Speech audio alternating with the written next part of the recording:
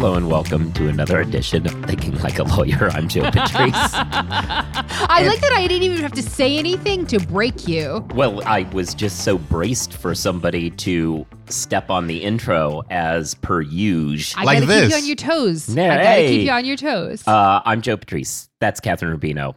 You also heard Chris Williams. How are everybody doing out there? You know, I'm okay. It survived the winter storm. Oh, yeah? There was a storm? Really? Small talk. Yeah. God damn it. I thought we were just going to be seamless. Ooh. Seamless.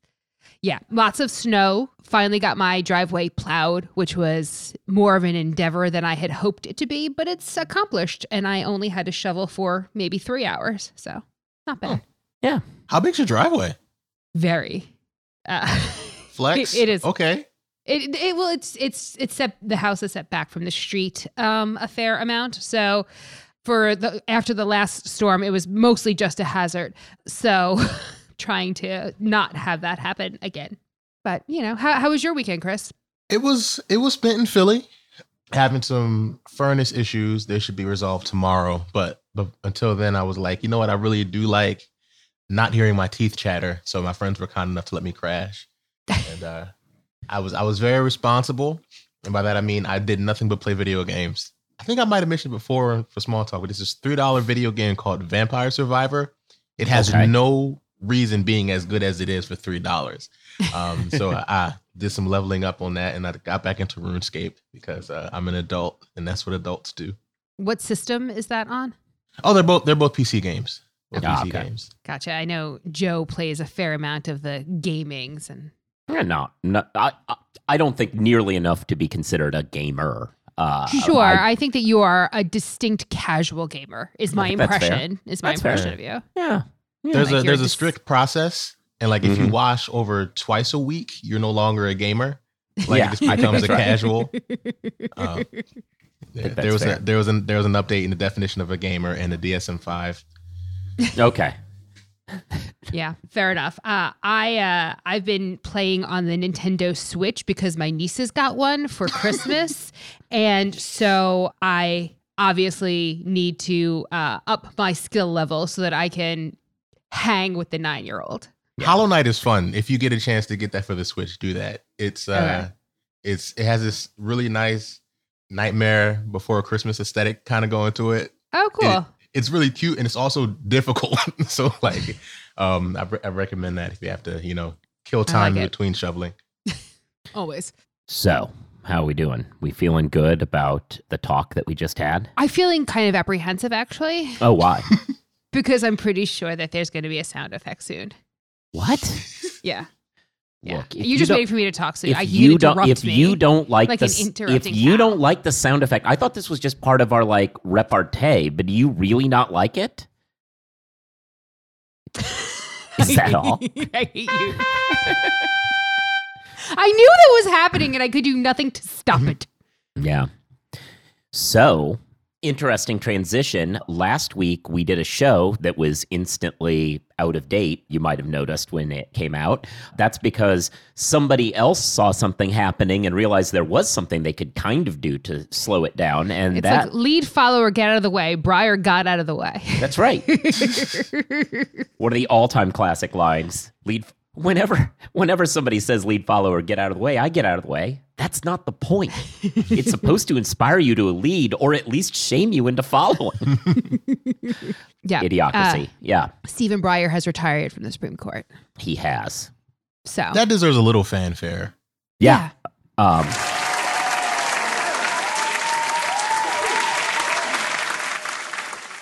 That's Look. a very loud, very long sound effect. Until there are 9 applauding. Yeah, exactly. So Stephen Breyer has retired. Well, will at the end of the term, assuming a replacement has been confirmed. That is all the caveats in his letter. This is something that a lot of people were expecting for a while. Some people thought maybe it would happen a little earlier in the process, such that it doesn't run the risk of running up into midterms. But here we are. Better late than never. Yeah. I mean, I don't know. I am still surprised. I know a lot of you said some folks weren't, but when he didn't retire kind of immediately upon the Democrats securing both the presidency and the Senate, I didn't think it was going to happen. I'm not sure what exactly changed that changed his mind. That wasn't true last year, and again, does not butt up into the midterms, but here we are. Yeah, so happy trails, I guess, to make this kind of like a PTI moment. Happy trails to Stephen Breyer, who will be leaving the court after being on it for, the entire lives of most people in law school, which is in no way a sign that we have a broken system that's functionally hands power to an aristocracy. But yeah, so he's going to be leaving. Who's going to replace him? A black woman. That's true. Oh, no.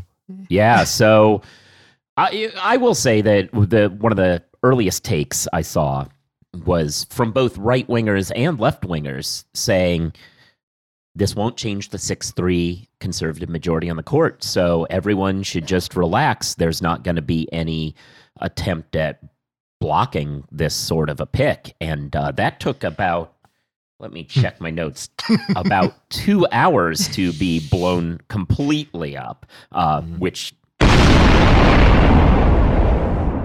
that's how much it was blown up. Yeah, I have an explosion effect now. Did you upgrade the soundboard? No, it was on there before. I just hadn't noticed it for a while. It was a lesser sound effect. Yeah, it's just yeah.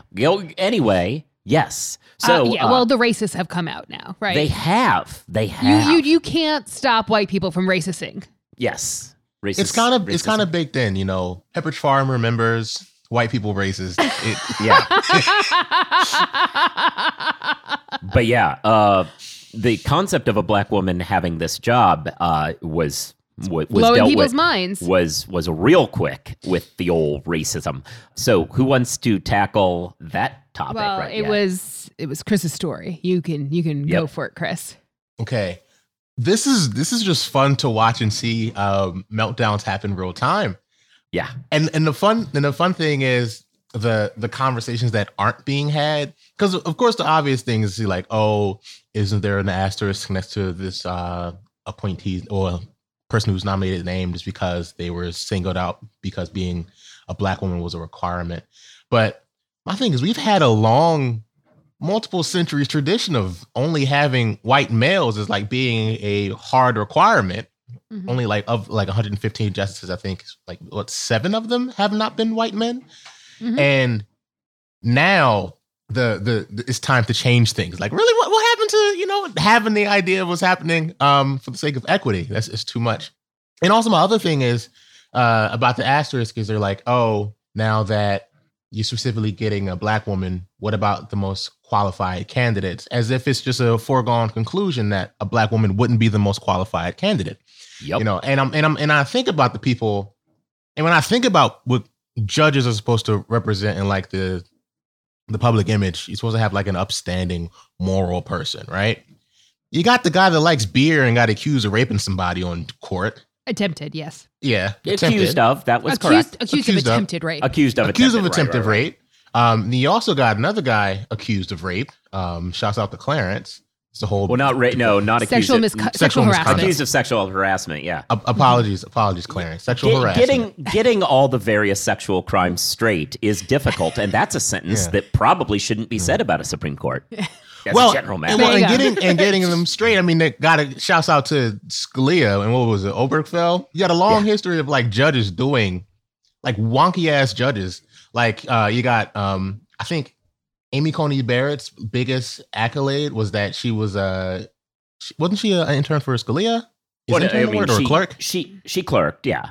Yeah. She clerked for like everybody clerks, yeah. Well, like everybody in the court clerks. Like it's kind of a thing. Like she didn't know all the 5 prongs of the First Amendment. She had like 3 cases that she was notable on. So like you got people who are not the most qualified recently getting knocked in as far as like legal accolades or moral ones.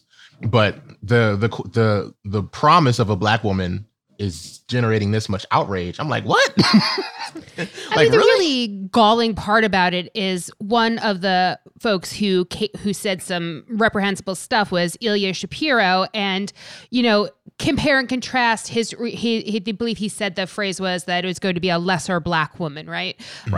And that was his reaction versus when at the time President Trump said that he would be nominating a woman for the seat that Amy Coney Barrett took over, right? So if it is affirmative action, it is not. If it is, same thing happened, but instead of having this kind of why are we limiting it only to women instead of the most qualified candidate? Instead, Shapiro's reaction when Barrett was nominated was, she's an incredibly qualified, brilliant jurist. Right. Yeah. That was his reaction. That when it was a conservative, but not only did he say this of the yet as unknown nominee in this instance, because he knows that it'll be a black woman and therefore cannot possibly be qualified. But if you go back to what he said when Sonia Sotomayor, clearly the best justice, right? She's got a special place in my heart. I'm going to say it, whatever.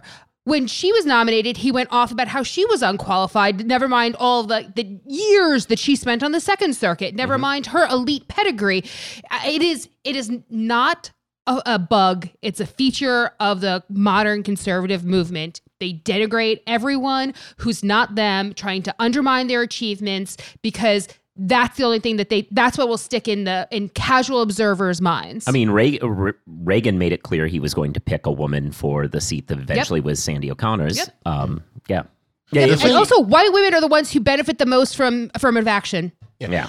Well, the thing that I think this is that I've been convinced of for a while, and for the the people that are on the fence, they're like, oh, maybe this isn't all just rhetoric. Things make a lot more sense, and we just take as an axiom that it's only identity politics when it doesn't involve white people's benefit. Yep. Right. Amy Coney Barrett, that decision, we'll just get a Republican-leaning woman so that when we overturned Roe, at least there was a woman on the court. That was a clear identity politics decision. Yep. Like there's no question. Like people see potential cases coming before courts, and there's already like 5-4, 6-3 breakdowns before they even get to the merits of the case. That's before the judges, because we already in a regime of identity politics. We already know, based off of people's prior voting habits, their political parties, what have you, what's likely going to be the outcome. And it seems as if people are talking about like, oh, doesn't this start being identity politics when there are people that aren't white that are becoming included? It is wildly racist. It's so obvious seemingly to everyone, except for Georgetown, apparently. Yeah. Yes, because Georgetown had recently hired Shapiro to do run a center, and he, very quickly rolled out this stuff. He's not alone, though. There's a on that note, not all of Georgetown. Georgetown's Balsa is actually trying to get him to not teach there. I mean, look, it's whatever ends up happening with this sort of situation. It's and the dean came out saying he was against the statement, but not actually doing much about it. Right. And we will talk a little bit more in a bit about the whole concept of deans and whether or not they do much about stuff. But yeah, so right now, I think before we get off of the subject of, a Supreme Court justice opening is a big deal. So let's keep this rolling for a little bit and talk nominees. So yes, so the search will land on a black woman, but there are multiple black women who are qualified jurists on the who could potentially have this job. So who are we looking at? Gambling Guide. Leandra Kruger is one of them, right? California Supreme Court Justice Leandra Kruger. Right. Kruger. I believe noted for being a particularly pointed writer, elite qualifications, as all of them really do. Right. Ketanji Brown Jackson is the most, is considered the front runner in a lot of circles on the DC circuit, previously a DC district judge, long federal service. And the thing that I think sort of the inside baseball that makes her the front runner more so than everything else is that she clerked for Breyer. Right. And if you recall, when Kavanaugh got nominated, right, his prior clerkship was seen as part of the reason why Kennedy was willing to leave was because he was sort of bequeathing it to his former clerk. And so I think that kind of, passing of the baton from justice to clerk is seen as a thing. And when I was kind of figuring this all out, I was like, oh, that's it. That's the signal that this is who it's going to be. I mean, nothing says we have a legitimate democratic system and not a series of aristocratic appointments than only handing over power to your own chosen successor. Hey, a lot of the people problem with the system. Let's not forget, a lot of the people on the Supreme Court are Harvard grads, and we know they have a long-standing tradition of legacy admissions. Yeah, why not do that with the justices? Yeah, so that's satire, sarcasm, by the way. Harvard and Yale. I mean, look, not for nothing, Amy Coney Barrett did not go to Harvard or Yale, so there is that at least. Right, she's the only one who's currently on the court, right? True diversity. At least that broke something up. Yeah. Michelle Childs is also frequently mentioned. She's on the district court for the Southern District of South Carolina.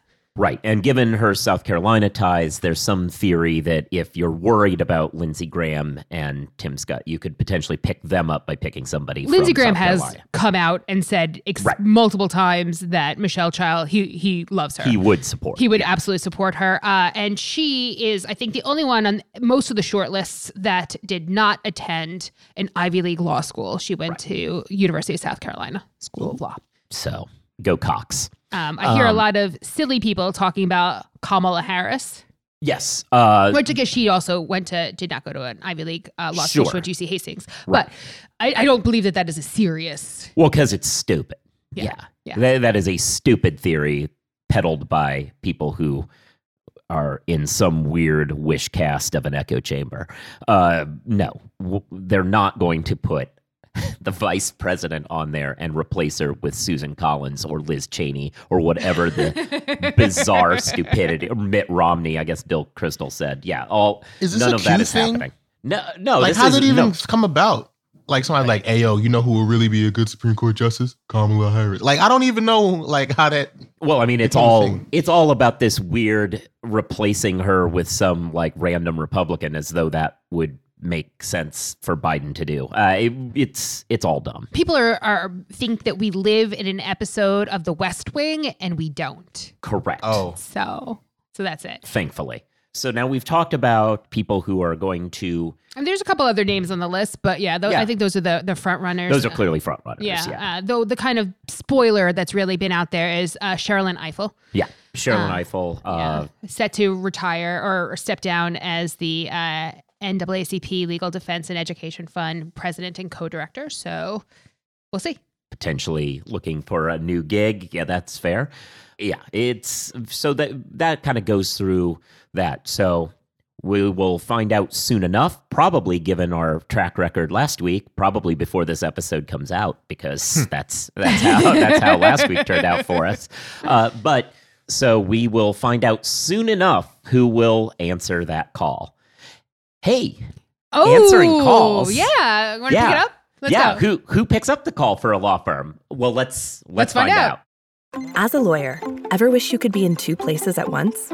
You could take a call when you're in court, capture a lead during a meeting. That's where Posh comes in. We're live virtual receptionists who answer and transfer your calls so you never miss an opportunity. And the Posh app lets you control when your receptionist steps in. So if you can't answer, Posh can. And if you've got it, Posh is just a tap away. With Posh, you can save as much as 40% off your current service provider's rates. Start your free trial today at posh.com.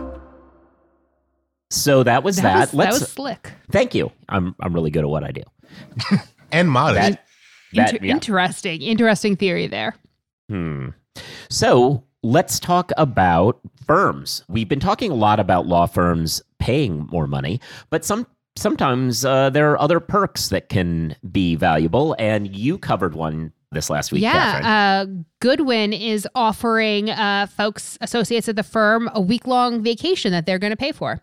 They have a couple of packages that they're putting together, but if none of them kind of suit you, you can work with the firm travel agent to come up with your own package. I believe it's eligible for folks who've billed 2,000 hours, and your normal kind of coverage issues we're still going to apply. But it's great, I think, that the firm is not only saying you need to take time off because you need to recharge because you cannot burn out. We actually need you here when you're here, and take the time to make sure you're doing your best work when you come back, but paying for it too. Yeah.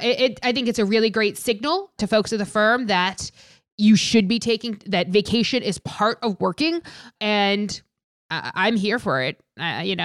There's a couple of other firms that are doing fun stuff like that, whether it's billing your hours, that you're 40 hours, that you're on vacation towards your billable hour requirement.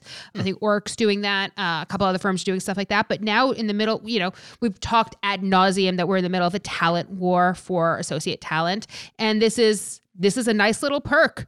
This is one way. And it's hard to kind of communicate and to understand when you're lateraling as an associate what the firm ambiance is like, right? I hate saying firm culture because it's kind of cheesy and what the hell does that even mean? But I think that these are the sorts of programs, and it's so hard to kind of legislate what it feels like to be an associate at a firm. Because, oftentimes big law firms are little fiefdoms, right? Where my life is miserable because I work for partner X and they are jackass, and your life is wonderful because you work for partner Y all the time and they're amazing. And so with that kind of imbalance and kind of experiences that can happen oftentimes at law firms, this kind of top-down program, I think, really goes far to say to folks, this is something everyone needs to value and prioritize and we care about as a firm. Yeah, well, I mean, I think it's important, and I think firms need to start creating these sorts of alternative ways of differentiating themselves, because eventually the compensation merry-go-round is going to throw a few firms off. That said, I don't think it's ever going to, especially with the cost of tuition, compensation is never not going to be the top thing that an associate's looking for. And that as much as firms want to think, well, we have this good culture, whatever, it's not just all about money.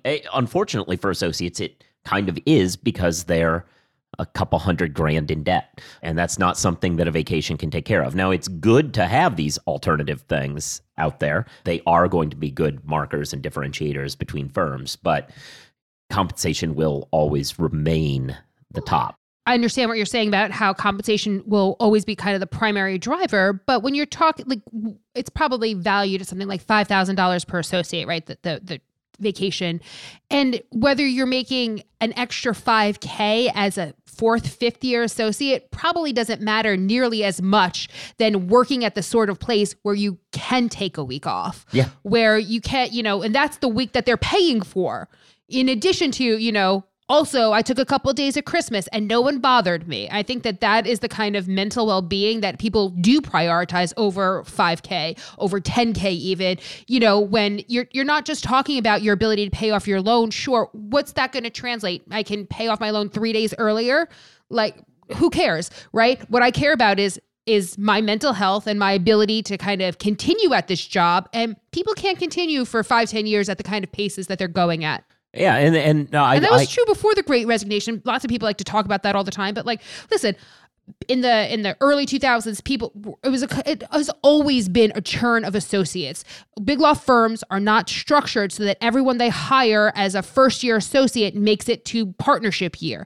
They don't want you all there. You're designed to be burnt, to be chewed up and spit out. Yeah. That is the model. There is a bit of a pyramid scheme to it, and that's how the leveraging works. And look, I completely agree with your point, though, that vacation time alone is not enough, because you can give that time, but you can't create a culture in which it's taken. Mm-hmm. This moves toward making that vacation time meaningful. Mm-hmm. If the firm is kind of ponying up this, and it's also very much a pittance in the grand scheme of how much associates get paid, but it's one that can actually make that vacation time matter.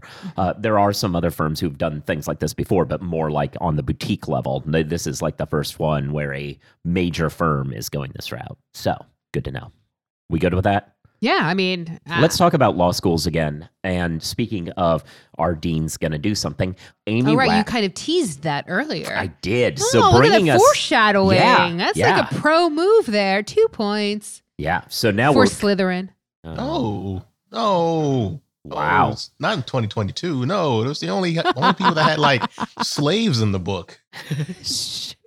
No, I think Joe's probably considers himself a Gryffindor.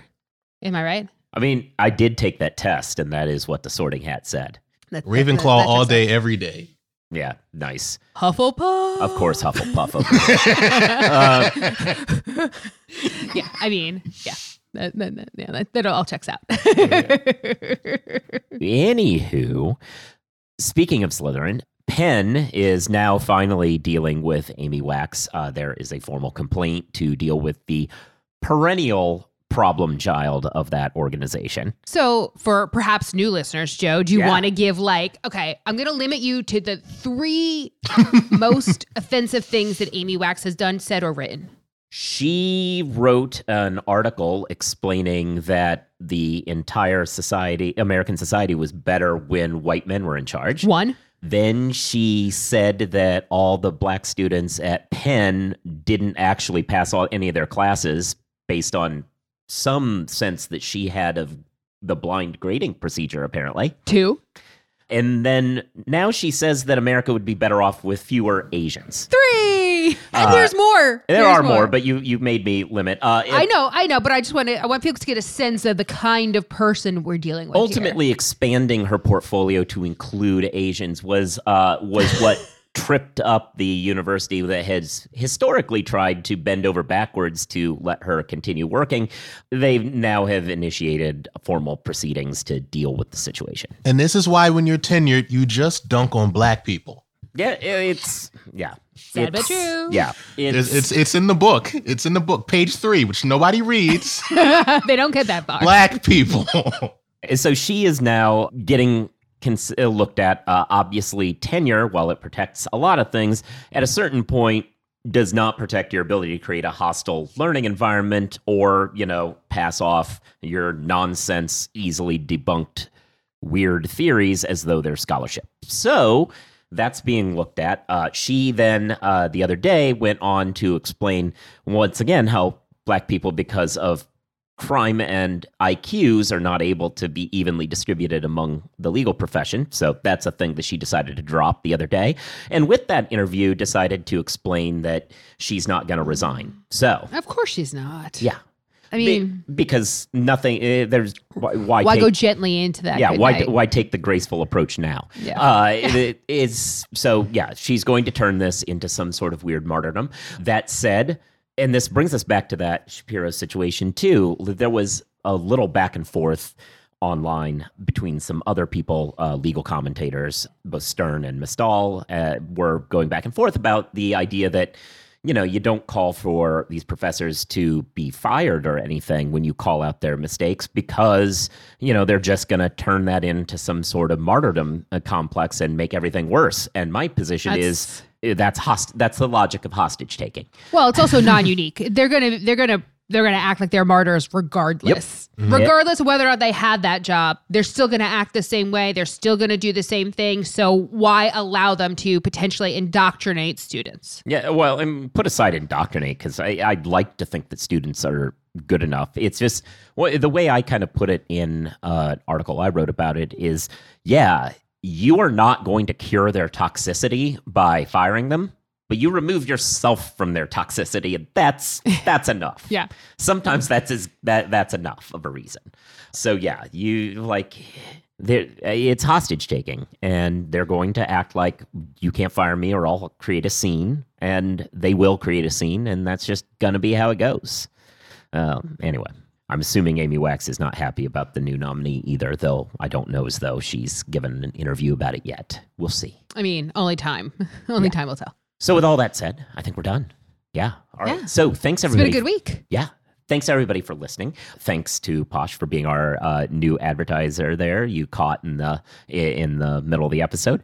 You should be subscribed to the show. You should give it reviews. You should be giving stars as well as writing something. Writing something shows engagement. That helps algorithms, which are our new masters, figure out how you feel about this.